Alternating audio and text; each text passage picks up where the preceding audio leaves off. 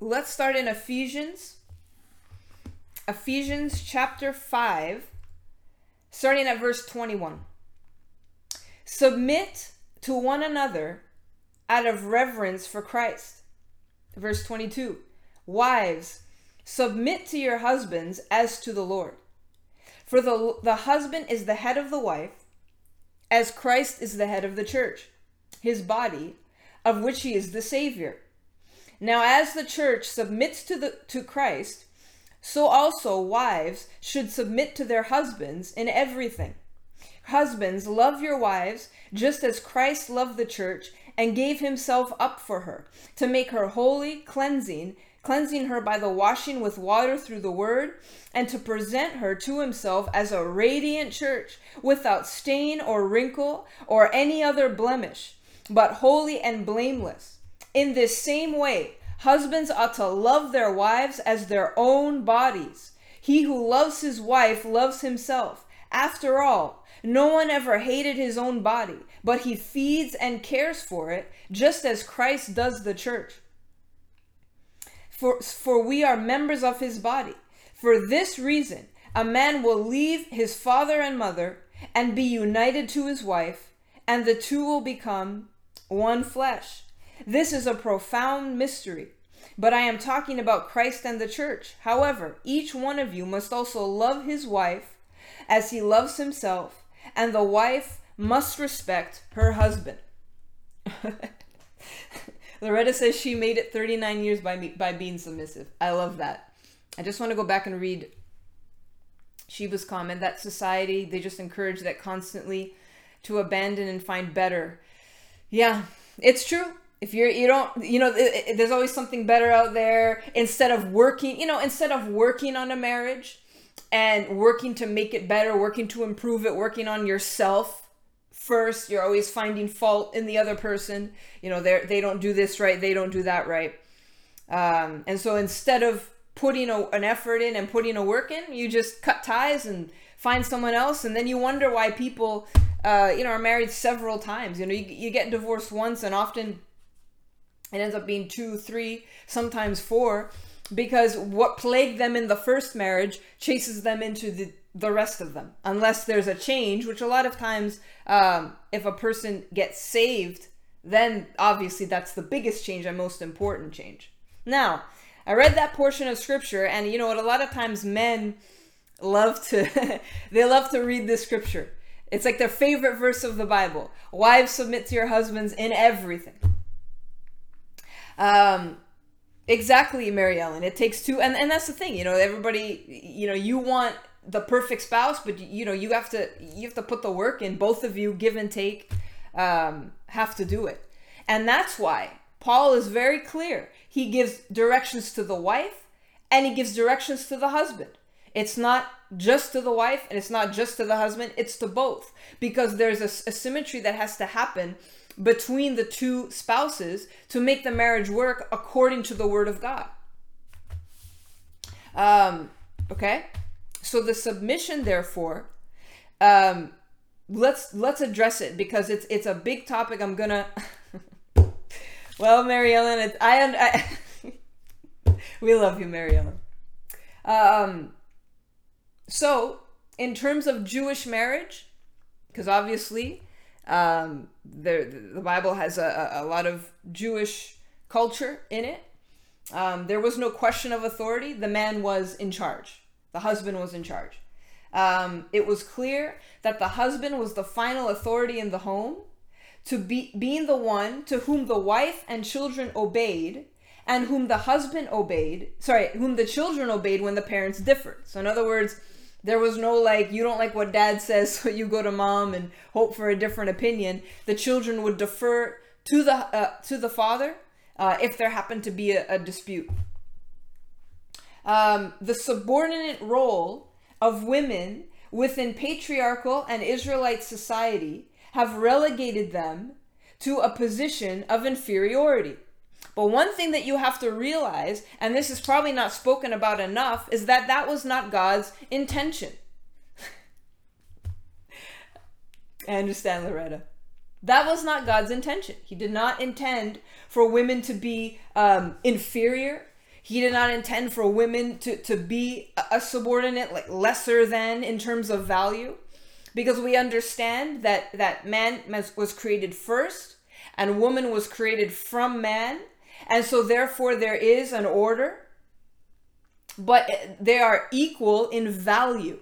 So you have to make sure that's clear, because what ended up happening within Jewish society, and a lot of tradition came in, and it kind of went away from what God's intention was to now this like hierarchy that it's like the men just lord over the women, and the women have no say, they have no voice, they have no, they're just, they're basically like, you make babies and you please your husband and you obey him blindly, and and that was not God's intention. So God did not intend women to be as oppressed as they were, because a lot of times, well, the Bible is a sexist book, and it's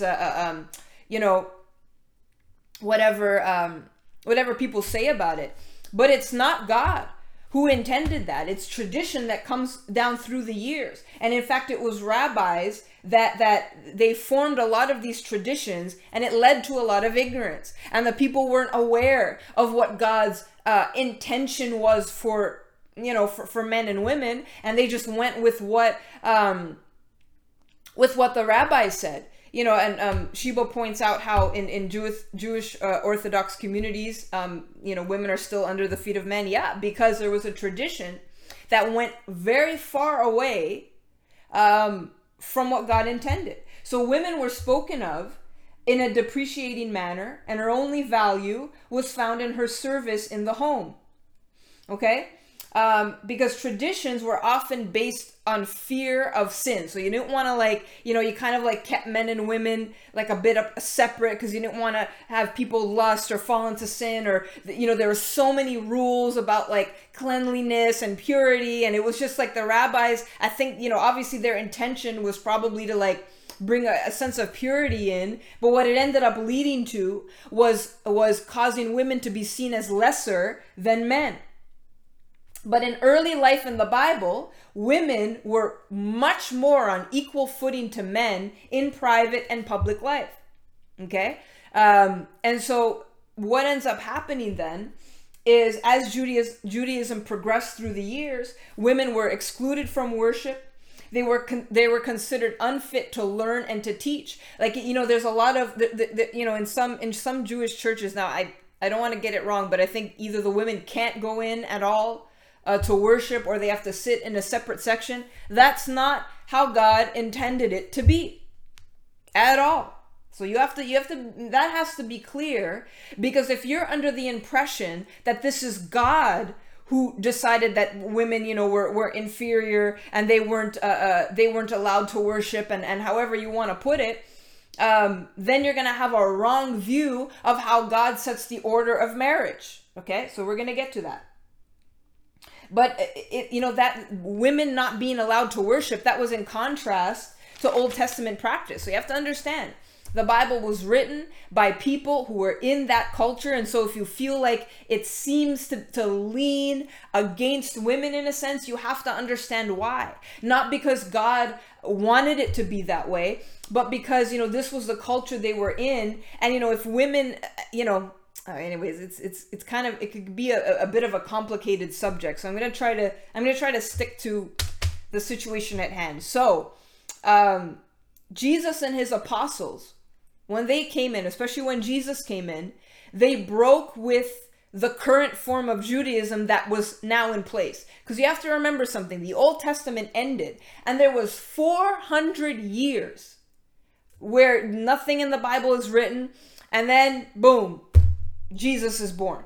Okay, or you understand? So those 400 years, if you want to know what happened in those 400 years, I highly recommend that you sign up for GNU. I teach a class about the New Testament, and I talk a lot about that period of time in between the two testaments. So you have to realize that's a lot of time. And a lot of stuff happened where the prophets didn't speak. God wasn't speaking to anybody during that time. And so you have a lot of things, because you probably, you think to yourself, the Pharisees, where did they come from? Why were they there? Because you have to understand that a lot happened. So when Jesus came, he had to break the form of Judaism that currently existed, because it was not what God intended it to be.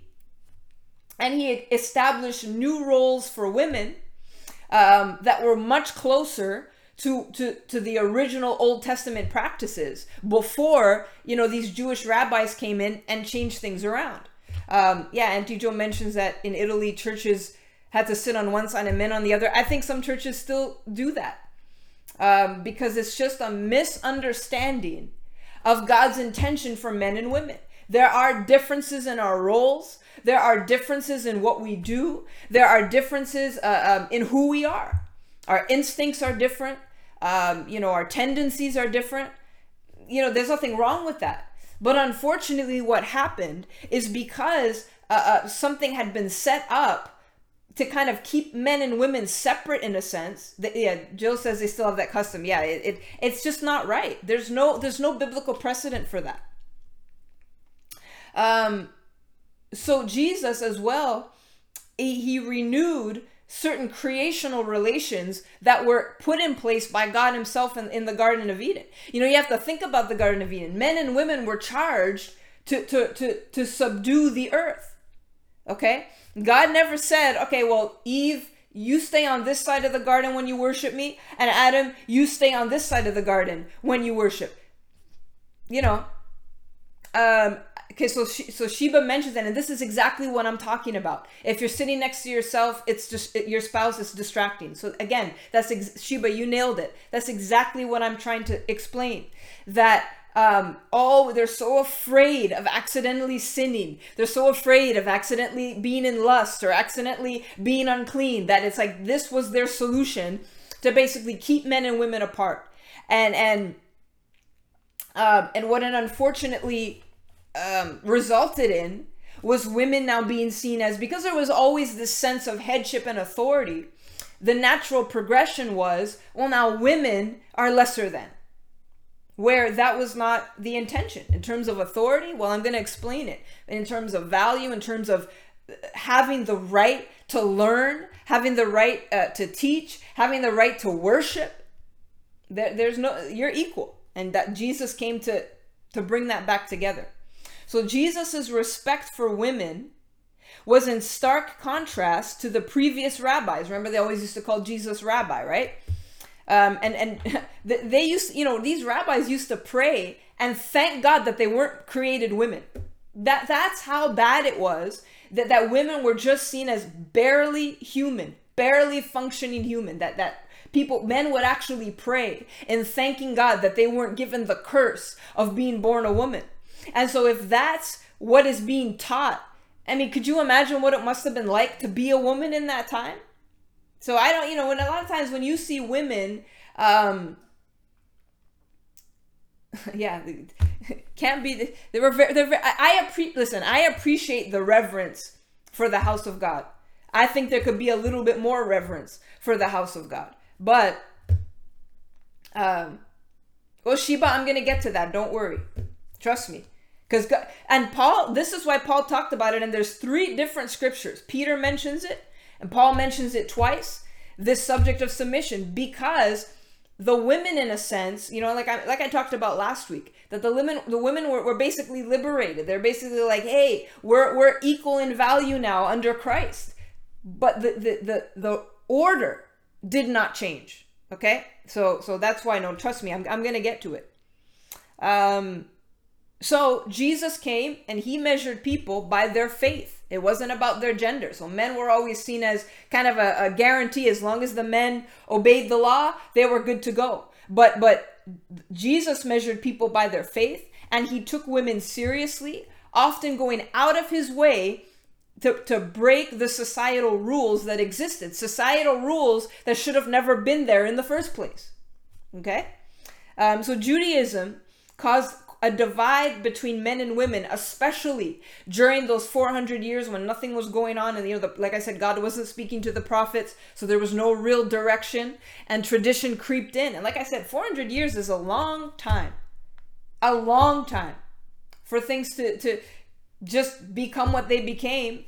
And tradition, how easy it is to fall into the trap of tradition, to fall into the trap of routine and just like, you were taught this, so you figured that that's what it is. And, so Jesus taught with authority, and he grounded his teaching on his understanding of the Old Testament. Jesus and the apostles considered that women should be included among the people of God, which set the church apart from the Jewish community. So one thing that was very different from the early church, in contrast to the Jewish synagogues, is that women were included in the people of God. They were included in the worship. So there was no separation. I mean, just think about it. When I remember we talked about Priscilla and Aquila. It wasn't separate. They were together. Everybody was together. There's no separation anymore. Okay?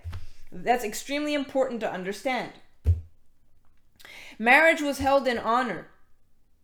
Okay? So what did the new situation of the male-female relationship do to marriage? Should men now no longer lord over their wives? Well, let's find out. So what I read in the book of Ephesians and talking about women submitting to their husbands and let me just read this first part again. Wives, submit to your husbands as to the Lord, for the husband is the head of the wife, as Christ is the head of the church, his body, of which he is the Savior. Now, as the church submits to Christ, so also wives should submit to their husbands in everything. So submission in relation of the church to Christ is defined this way: to put in order, to make subject to be obedient to, yielding to the authority of another person. Paul uses the verb in the book of Ephesians, like I just read, to subdue or to make subject. This doesn't disqualify husbands from having to love their wives as Christ loved the church, to lay down his life for her. Paul's use of the word head refers to a person possessing authority. This is a combination of headship, authority, and union. When Paul talks about God placing all things under the feet of Jesus, he is talking of authority, and that all things are subject to him. Paul combined Christ's rule and Christ's love for the church, and the response, therefore, is subjection. This model provides the pattern for a wife's relation to her head, which is her husband. Now, when women hear that, you're like, no way, I don't like that. That doesn't sound good to me. I'll tell you this, and it's one thing I learned along the way. When your life is submitted to the Spirit and submitted to God, you don't see your husband being in authority as a bad thing. That's it's important to keep in mind. But let's keep reading. I know it's a lot of material, but it's very important. I want to make sure that I cover everything. Christ's self-giving love is to be imitated by the husband who uses all his resources for her good. Ah, you like that one, right? Ladies, you like that one, right? Using all his resources for her good.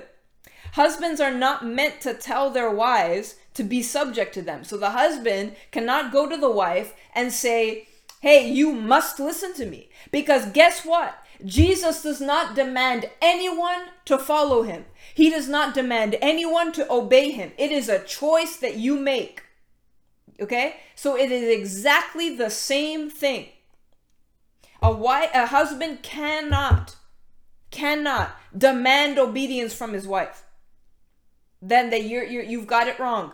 Christ does not demand obedience. He puts before you a choice. God puts before you a choice. You either choose to obey or you don't. What happened when the rich young ruler, when he's like, you know what, I can't give this up to follow you. What did Jesus say? Hey, are you nuts? You have to listen to me. You have to obey me. No, he let him go and watched him as he walked away. So you have to understand. Yeah, Josie said free will. You have to understand how, if we're talking about, and it's very clear, Christ's model as the head of the church, he doesn't lord it over people. You have to make a choice. So rather the women therefore they choose to submit, and what this does is it guards against abuse of power. That's why Paul made that connection. Because once you understand, well, okay, then if I have to take the example of Christ as a husband, I cannot force or push my wife to do it. Right? You can't do that. It has to be the wife's choice.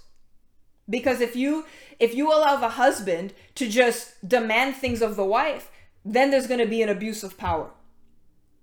Now, at the time, there were women who had trouble submitting to their husbands because the husbands often made decisions with poor judgment. And the wife was kind of like, man, I got to listen to this guy. And he made a bad decision. So Paul's word to the husband revealed an awareness of a man's shortcomings, that he could possibly make a mistake. So you have to, there's a husband's responsibility to function under a divine pattern. They need to consider what it means to imitate Christ. Okay? So the women, they weren't asked to submit because their husbands are more intelligent. Hey, Lee, good to see you. And oftentimes that might not even have been the case. They were asked to submit for the sake of Christ. Jesus taught that authority means service. Paul calls husbands to imitate the Lord by serving the needs of their wives without setting aside their authority, but cannot suppress their wives in order to maintain their authority. Now, that reminds me of a question we had, or something we spoke about last week. What if, remember we talked about women in ministry and how if there's a delegation of authority by a man, then that's okay. So what happens if the husband doesn't want the woman to minister? Well, that's a problem, because that's suppressing the wife with her call to the Lord and her mission for the Lord, and that's a problem. So if the wife feels constrained or demeaned, it means that the relationship is not in line with Jesus's example, right? Because this is all about the model of Christ. And it produces the opposite effect of what's intended by submission in marriage. Deep confidence in the Lord allows freedom to admit a mistake or poor judgment. So, if like I said, the women were concerned, what if, my husband makes these decisions and they're not good decisions? So the man's responsibility is to put his confidence in the Lord, his trust in the Lord, be submitted to the Spirit, so that if there's a mistake, he could admit it and say, you know what, that was the wrong decision. We gotta pray and make sure that we're making the right decision. Okay?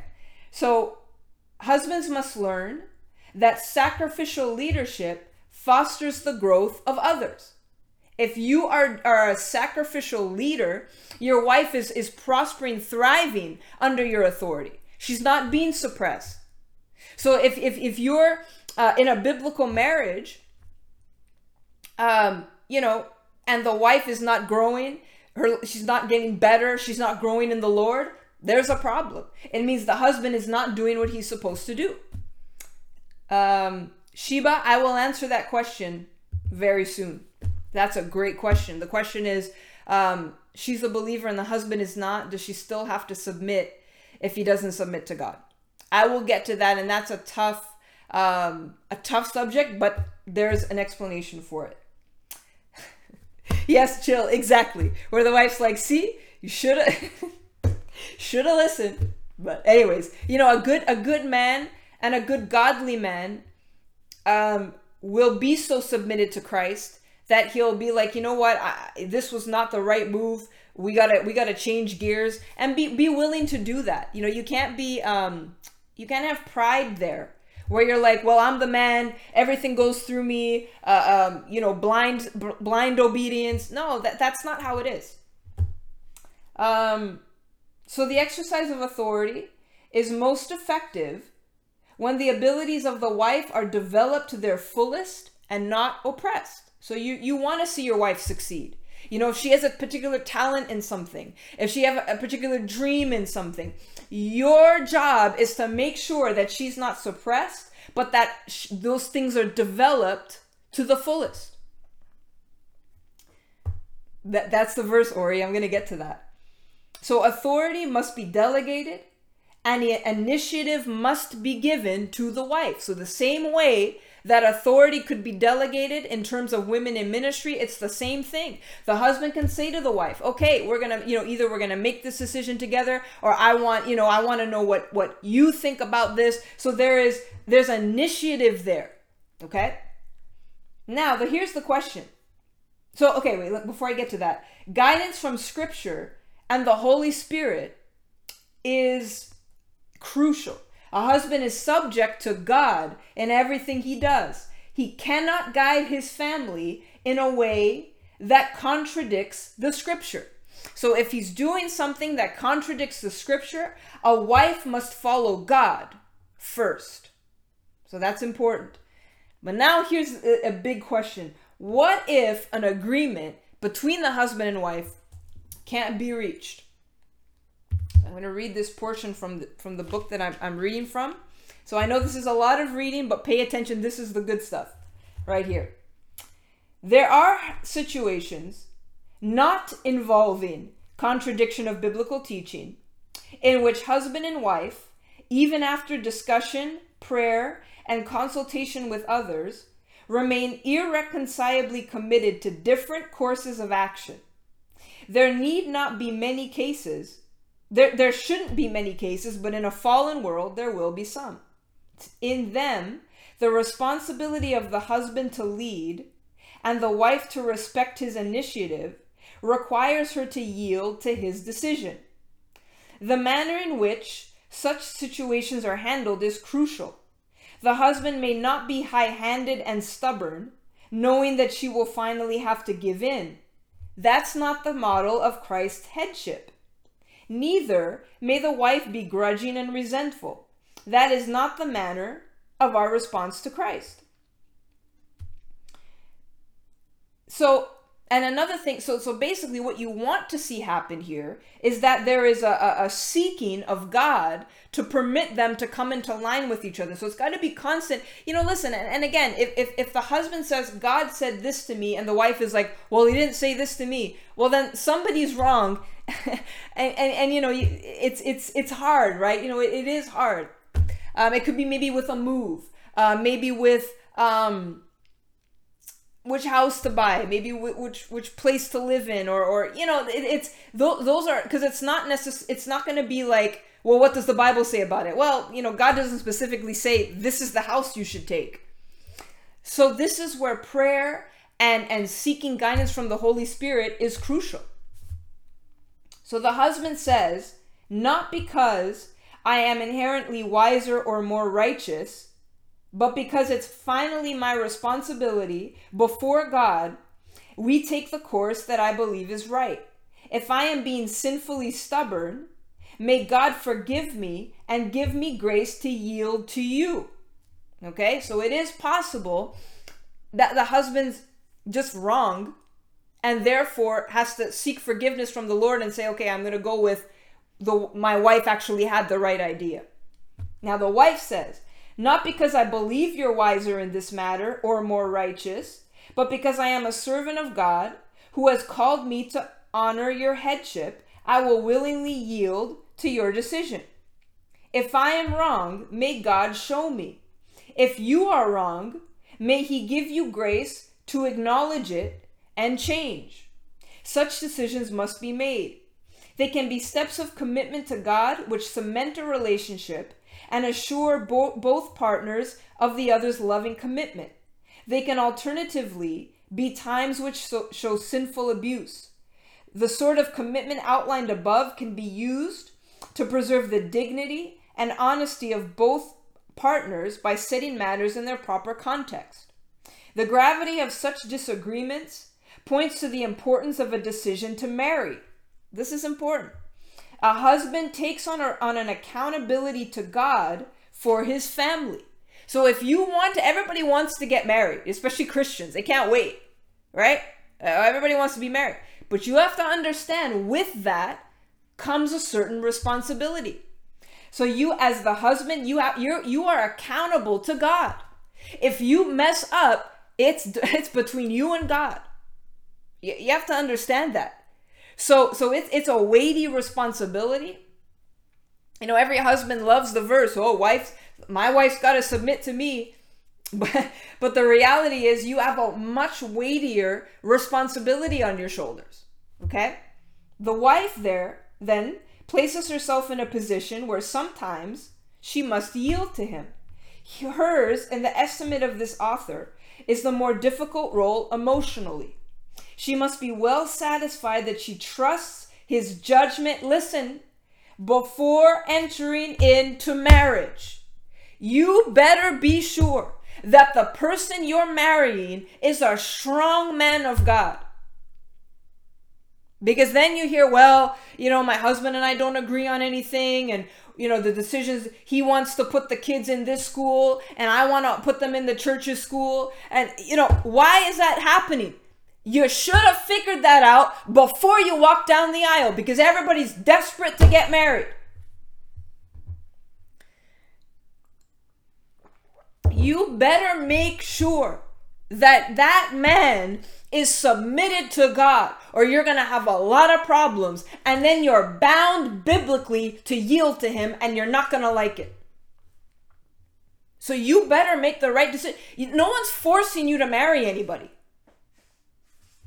Right? No one's forcing you to... Thanks, Alessia. You know. Yeah, my dad brings up a good point. Saying that God told me to do something could be presumptuous. You're accountable to God. You better be sure. Before you're saying to your wife, God told me to, you better be sure. And it's not just because it's what you want. And then you're like, well, the wife has to listen to me.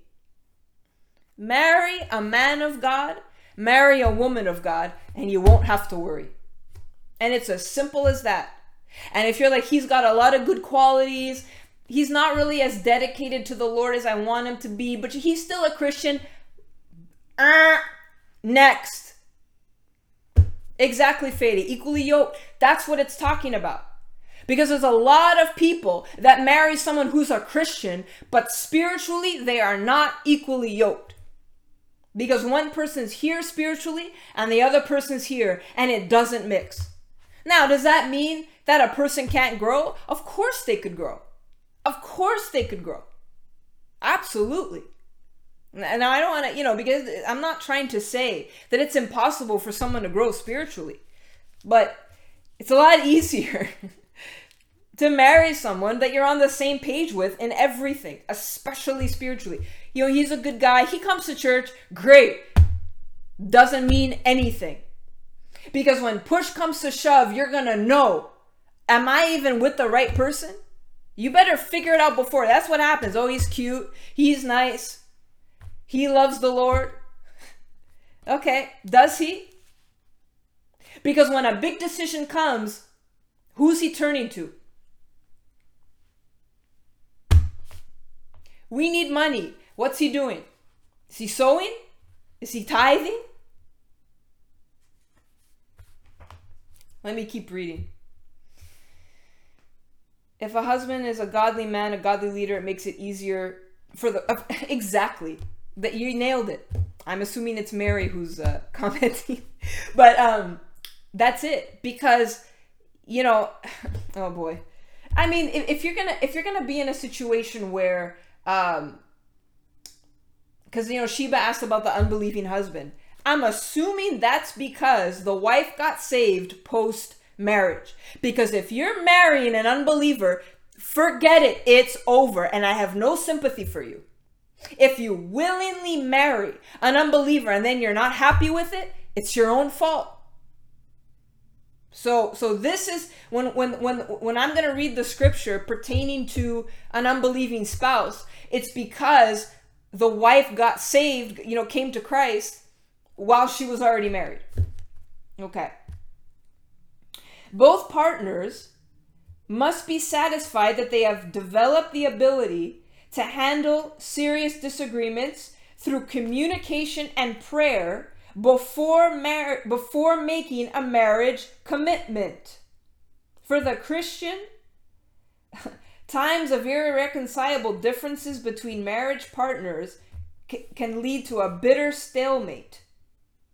They instead must lead then to a deeper love, growth, and assurance of mutual commitment. So it means, you might not agree. You're not going to necessarily agree on every tiny little thing. I'll give you an example. Back in 2013, my husband and I were living in Ontario, and I was pastoring at a small church, and I was, happy doing that. And we were approached with the opportunity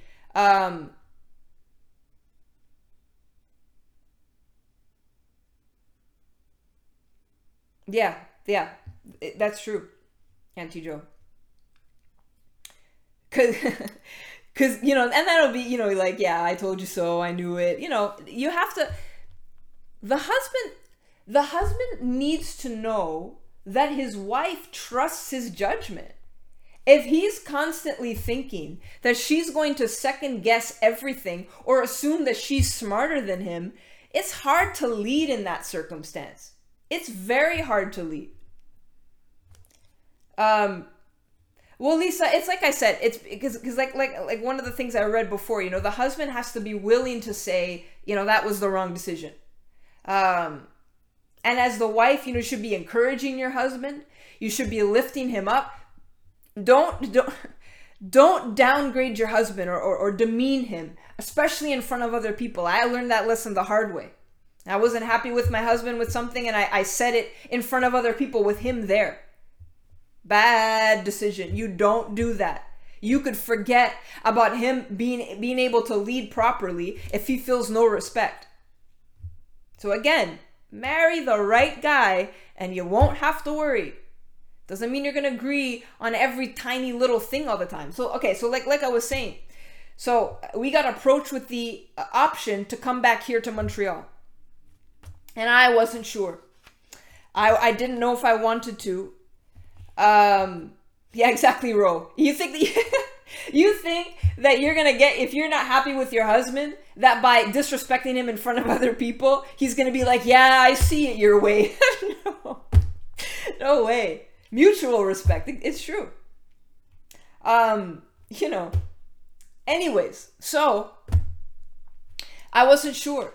And I let my husband decide because I said, look, I don't know. And he felt it was the right time for us to come back to Montreal. And so we did. Exactly, John. The importance of not undermining each other, but rather building each other up.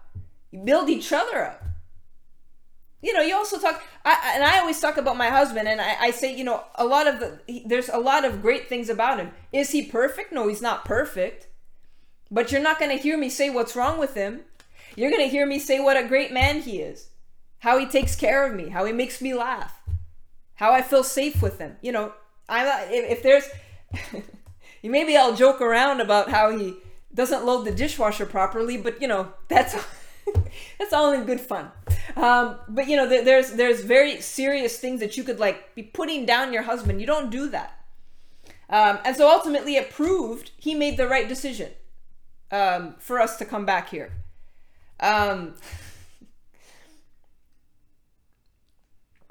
You nailed it, Mary Ellen, and that's what happens, and it causes a lot of conflict. Marry the wrong guy, you end up having to lead yourself. Yeah, you marry the wrong man, it's not going to go well. Because, Rick, that's probably a good thing. That's probably good. See, and that's the thing. A great marriage, I believe, you understand each other so well. Rick knows it's better he stays in the car when his wife is shopping. And the wife's cool with that. And it's like don't judge another person's marriage. You have to do what's right. So my husband and I, we might not do everything, maybe the way other people will, but it works for us. And we're happier than we've ever been. So don't worry about, well, this couple does this, maybe we should do this. No, you do what works for you because that's what works for them. Okay? So a wife is not a slave and a husband is not a slave master. Paul was concerned about husbands abusing their authority, which is why he stressed the importance of imitating Christ. Paul reminds men that their wives are equally heirs of God's gift of life. The couple is to serve God together. Exactly. When you're comparing, like, or you say to your husband, look at what they do. How come they do that? How come we don't do that? Don't go down that road. Not gonna work. Agreed, Rick. So I want to read another scripture. This one's found in the book of Colossians chapter 3, starting at verse 18. Wives, submit to your husbands as is fitting in the Lord. Husbands, love your wives and do not be harsh with them. Children, obey your parents in everything, for this pleases the Lord. Fathers, do not embitter your children, or they will become discouraged. So, there was an important thing that Paul put in there. Love your wives and do not be harsh with them. Because the easy thing to do is to start getting all, men lording over their wives and abusing them, emotionally abusing them, however you want to put it. And Paul was very clear. You're to love your wife. If you love your wife, you're not going to do that to her. If you love her, you want to take care of her. You want to give yourself to her. You want to do everything to make sure she's happy, And in turn, and it's a cycle. Wives, women, don't you want your husbands to be happy? I sure do. Everybody, when we're both happy, life's just way better. I don't want either of us to be unhappy. So we both take the time to say, okay, what's going to make this marriage better for the both of us? How am I going to be the best spouse that I could possibly be? I'm going to read another scripture. It's 1 Peter chapter 3. Wives, in the same way. Now listen to this. This is important. This is speaking about unbelievers, okay? In the same way, be submissive to your husbands. So my husband came on right at the right time. So that if any of them do not believe the word, they may be won over without words by the behavior of their wives, when they see the purity and reverence of your lives. Your beauty should not come from outward adornment such as braided hair and the wearing of fine clothes and gold jewelry. Instead, exactly, Fady, you have to be very selfless. You put your partner first, and if you're constantly worried about their well-being, it changes things. It's true. Mary Ellen, is true. He comes on just at the right moment. Instead, it should be that of your inner self, the unfading beauty of a gentle and quiet spirit, which is of great worth in God's sight. For this is the way the holy women of the past put their hope in God, used to make themselves beautiful.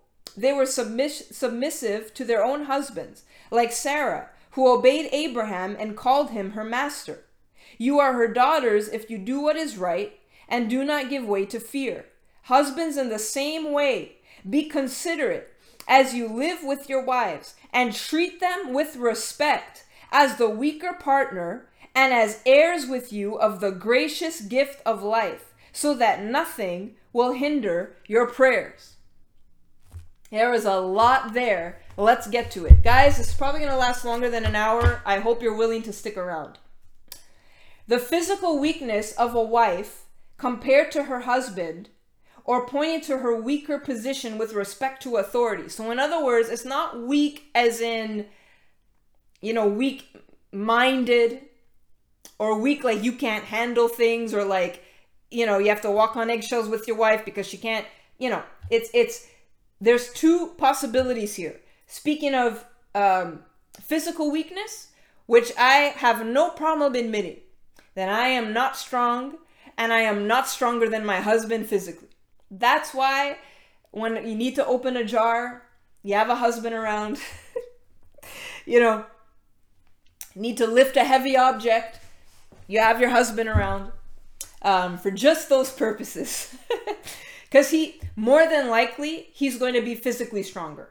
Now, The reason why there's a second possibility, because it's possible. Yeah. What would we do without men to open the jars? I'll tell you. It is possible. Listen to this. Let's say you're older and the man physically is not as strong. And so sometimes the woman might actually be stronger in that point, right? So what about that? Okay. Or, for example, let's say your husband gets into, okay, wait, I'm not going to say your husband's going to get into a car accident. He's not going to, but I'm just saying, in terms of marriages worldwide, that now he's in a wheelchair, he's not able to lift things. Okay, so while it does probably point to physical weakness, it might not always be the case. Don't worry, no one's getting into a car accident. No one. It could also point to a weaker position with respect to authority. Okay? So, in other words, there is a level of authority and the women are the lower level of authority because the man is the head. So that's more likely what it was pointing to. So men cannot abuse their position of authority because before God, men and women, husband and wife are equal partners. So if you're, there is, it could be possibly pointing to that as well. But what it definitely is not is that, like I said, that she's weaker spiritually, that she doesn't like hear God as well, or she's weaker intellectually or whatever. Okay, that's important. Now, when Sarah called Abraham her master, okay, it doesn't mean that you have to go to your husband and say, yes, sir, no, sir, here's your sandwich, sir. No, that's not what it's saying. It signals respect. So when Sarah's calling Abraham her master, it's a signal of respect. It's not, and by the way, Sarah was great at submitting. When Abraham was obeying God, I don't see an instance of Sarah saying, you know what, Abraham, I disagree. I don't think we should go to that land. No, she let him lead. And so, yeah, I bet all the husbands are going to be like, honey, you're going to have to call me master from now on. Okay, Alessia's been calling Nineb sir for 5 years. You can, if you want to call him sir, go for it. I'm not, but I'm not, it's not like, like you bow your head or something, or you curtsy when he walks into the room. It's signaling respect. Now, here's the question. Actually, before I go on to that, I want to read one more scripture. 1 Corinthians 7, verse 12. Where am I? Wait, is it verse 12? Here. To the rest I say this, I, not the Lord. If any brother has a wife who is not a believer, and she is willing to live with him, he must not divorce her.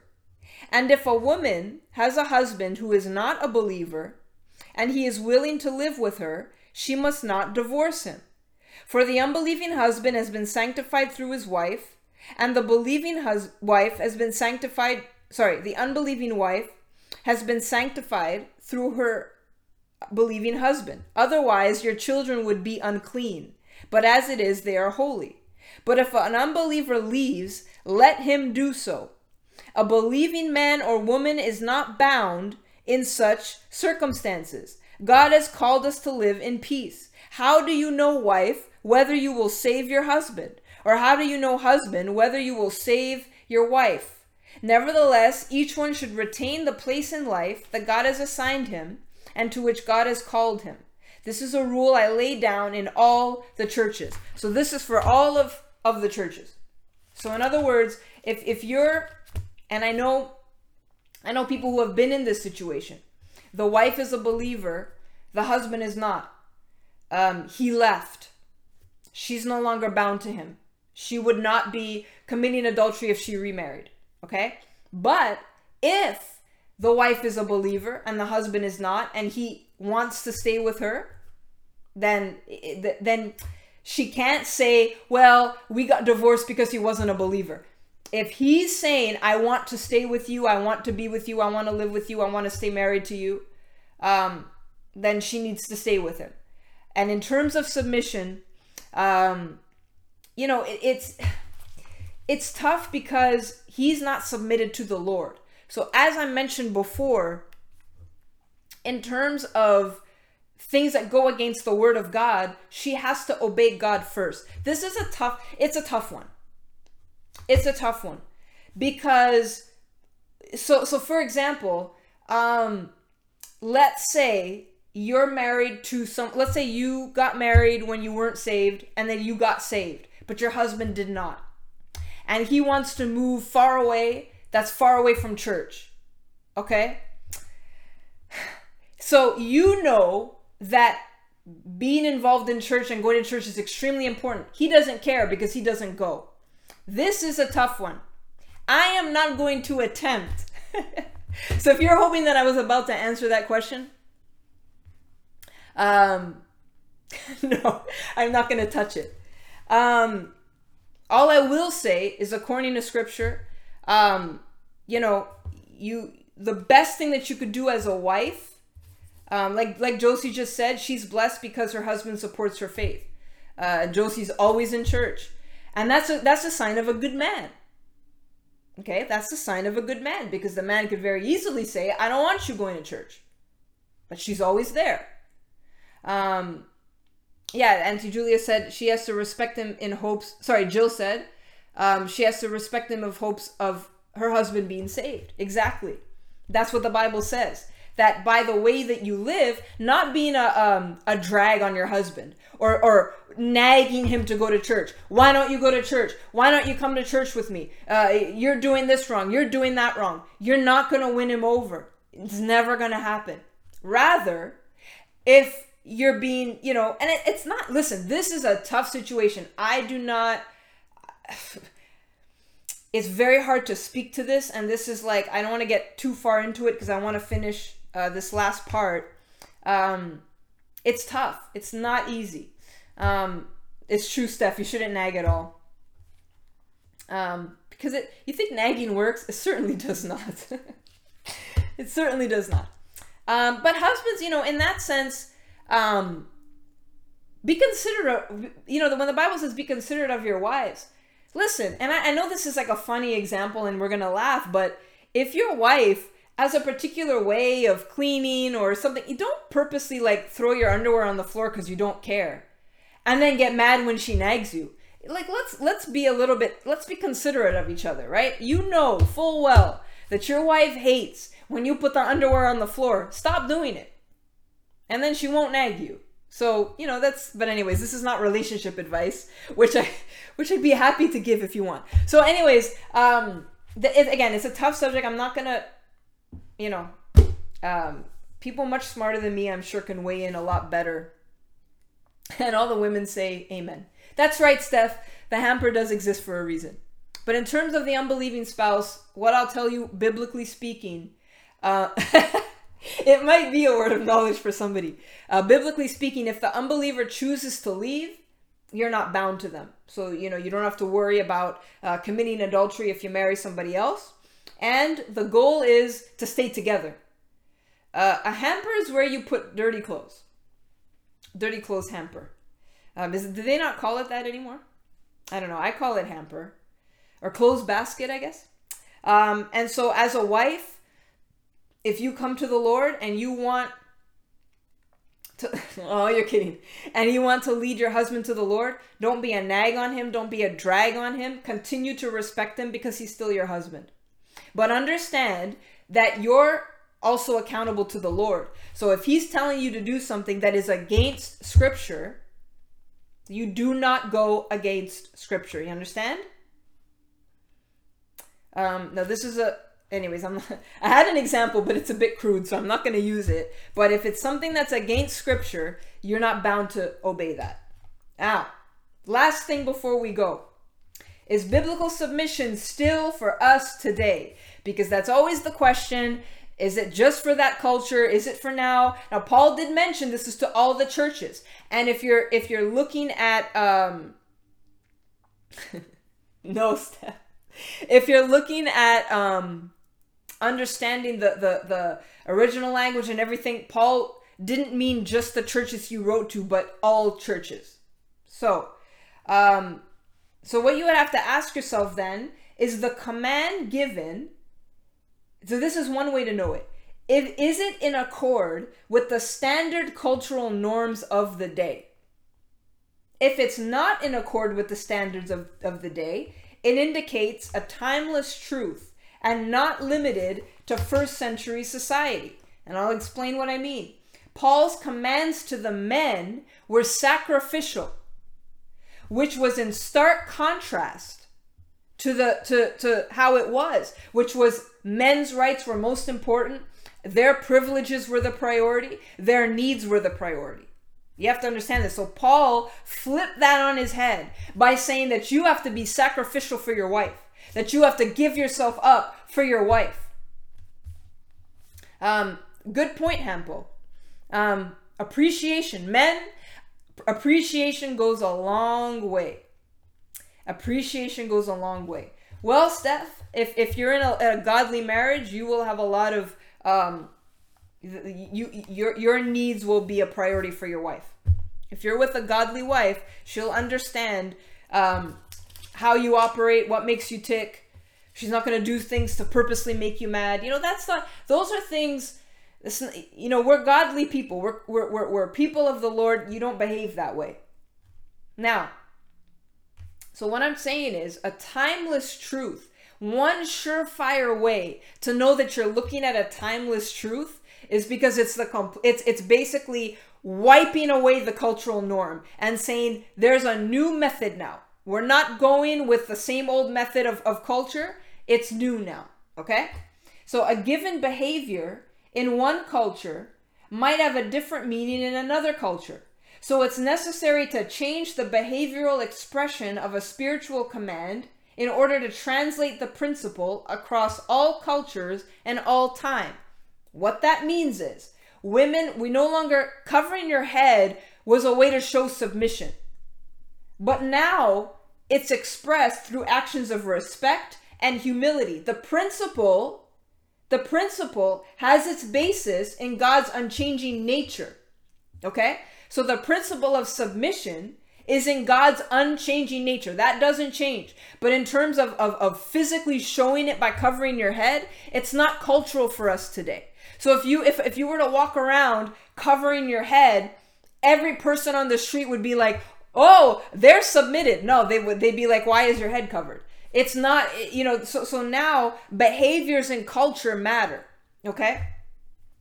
So therefore, what's God's unchanging nature? His grace, His love, His created order, His moral laws. Those things are not changed throughout time. So the principle of submission remains unchanged.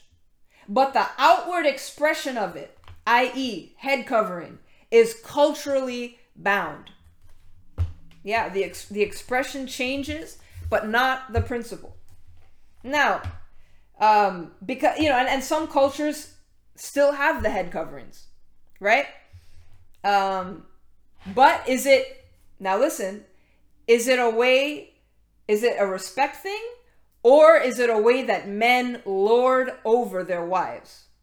That is important to keep in mind. I just want to make sure that's clear. Is she forced to do it? Where there's force, that's not Christ. Christ does not force himself on anybody. He doesn't push himself on anybody. So I want you to keep that, because I know what you're thinking. You're thinking of cultures where they have head coverings. Why are they there? Yeah, exactly. Is it mandatory by law or they get flogged? That's a problem. That's a problem. Okay? So I just want to make that clear as I end this discussion. If it's by force, if it's mandatory or there's punishment, that's not Christ. So, because I know what you're thinking. You think, well, yeah, there's cultures today that cover their heads. Why do they cover their heads? So just something to keep in mind. And are they covering it out of ritual? Are they covering it out of religion? So some things to keep in mind. So the principle of submission, ladies, the answer to a very long broadcast, it is still for today. Great question, Alessia. And I'm, Alessia, you would remember when we went to Moldova, we went... Jill, that's... Okay, wait, first let me answer this question. We went to Moldova, we went into the church, and I didn't want to cover my head. I'm going to tell you why. Thanks, Carol, you're the best. Thanks, Loretta. I'm going to tell you why, because I was grossed out because they had like the head shawls that that everybody wore, and I'm like, I'm not putting that thing on my head. But all the other girls did. I guess in retrospect, I probably should have done it, only because, you know, I'm not trying to disrespect. Thanks, Rick. Not trying to disrespect other cultures. Yeah, Steph, thank you for pointing that out. It's not even, you know, you have to also be careful. What's the reason they're covering their head in the other cultures? I'm not trying to disrespect, but at the same time, it's what's the reason? What's the reason why they're doing it? Because if they're doing it for a reason that's not scriptural, I'm not going to do that. If you do it out of respect, you could do that. And I'm going to read somebody. So let me read a little bit about head coverings. So women covering their heads was Jewish law, also a custom in other nations. Prostitutes were the only ones without a head covering. So it was basically a distinction. So if you had your head uncovered, it was pretty much an indication that you were a prostitute. So the veil was also a sign of submission to her husband. So it was considered a disgrace to the husband for their head to be uncovered. It was considered a violation of submission and headship. Okay? But one thing that needs to be understood then about all this is that it's an outward expression. It's you know, you could, because think about this.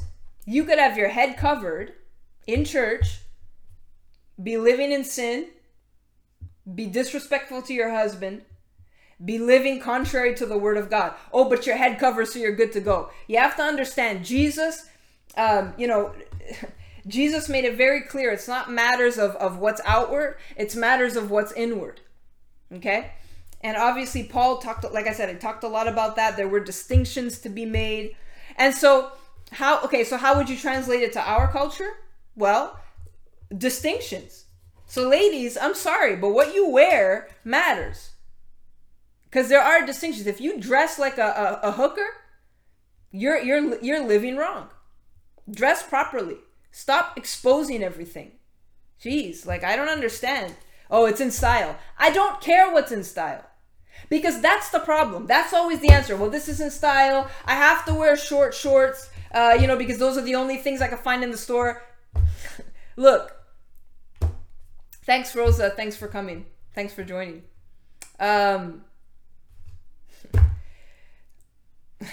Oh man, I'm not gonna get into this at the tail end of the broadcast, but again, distinction.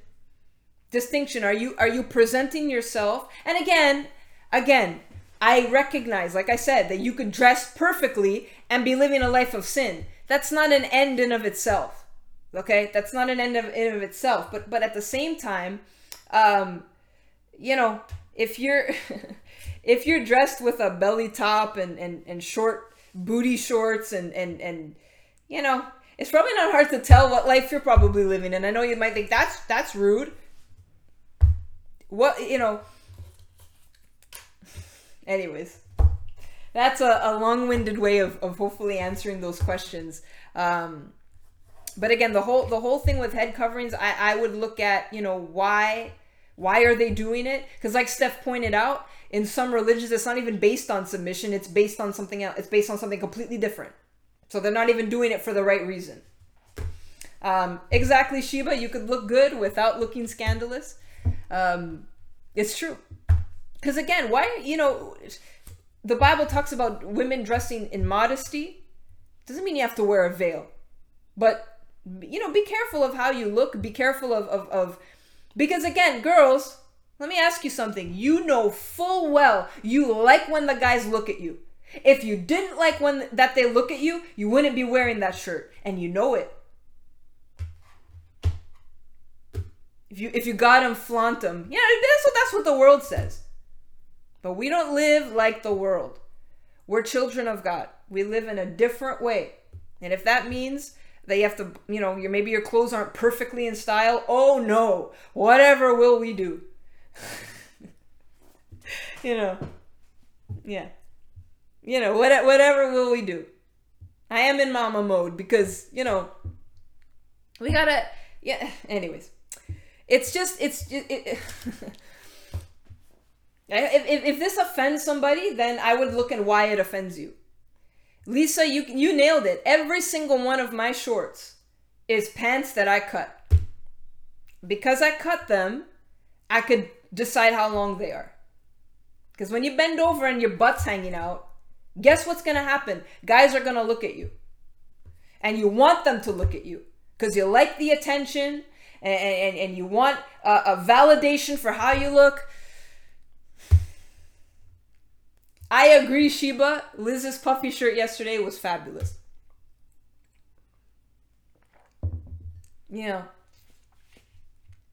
these see-through yoga pants. If you want to wear yoga pants because they're comfortable, wear a sweater that covers your butt, please. Because they're see-through. And when you bend over, yes, we could see your underwear. Or lack thereof. I don't care what's in style. Listen, I have a lot of clothes. Probably not a lot that's fully in style, but whatever. John says construction workers have the opposite problem.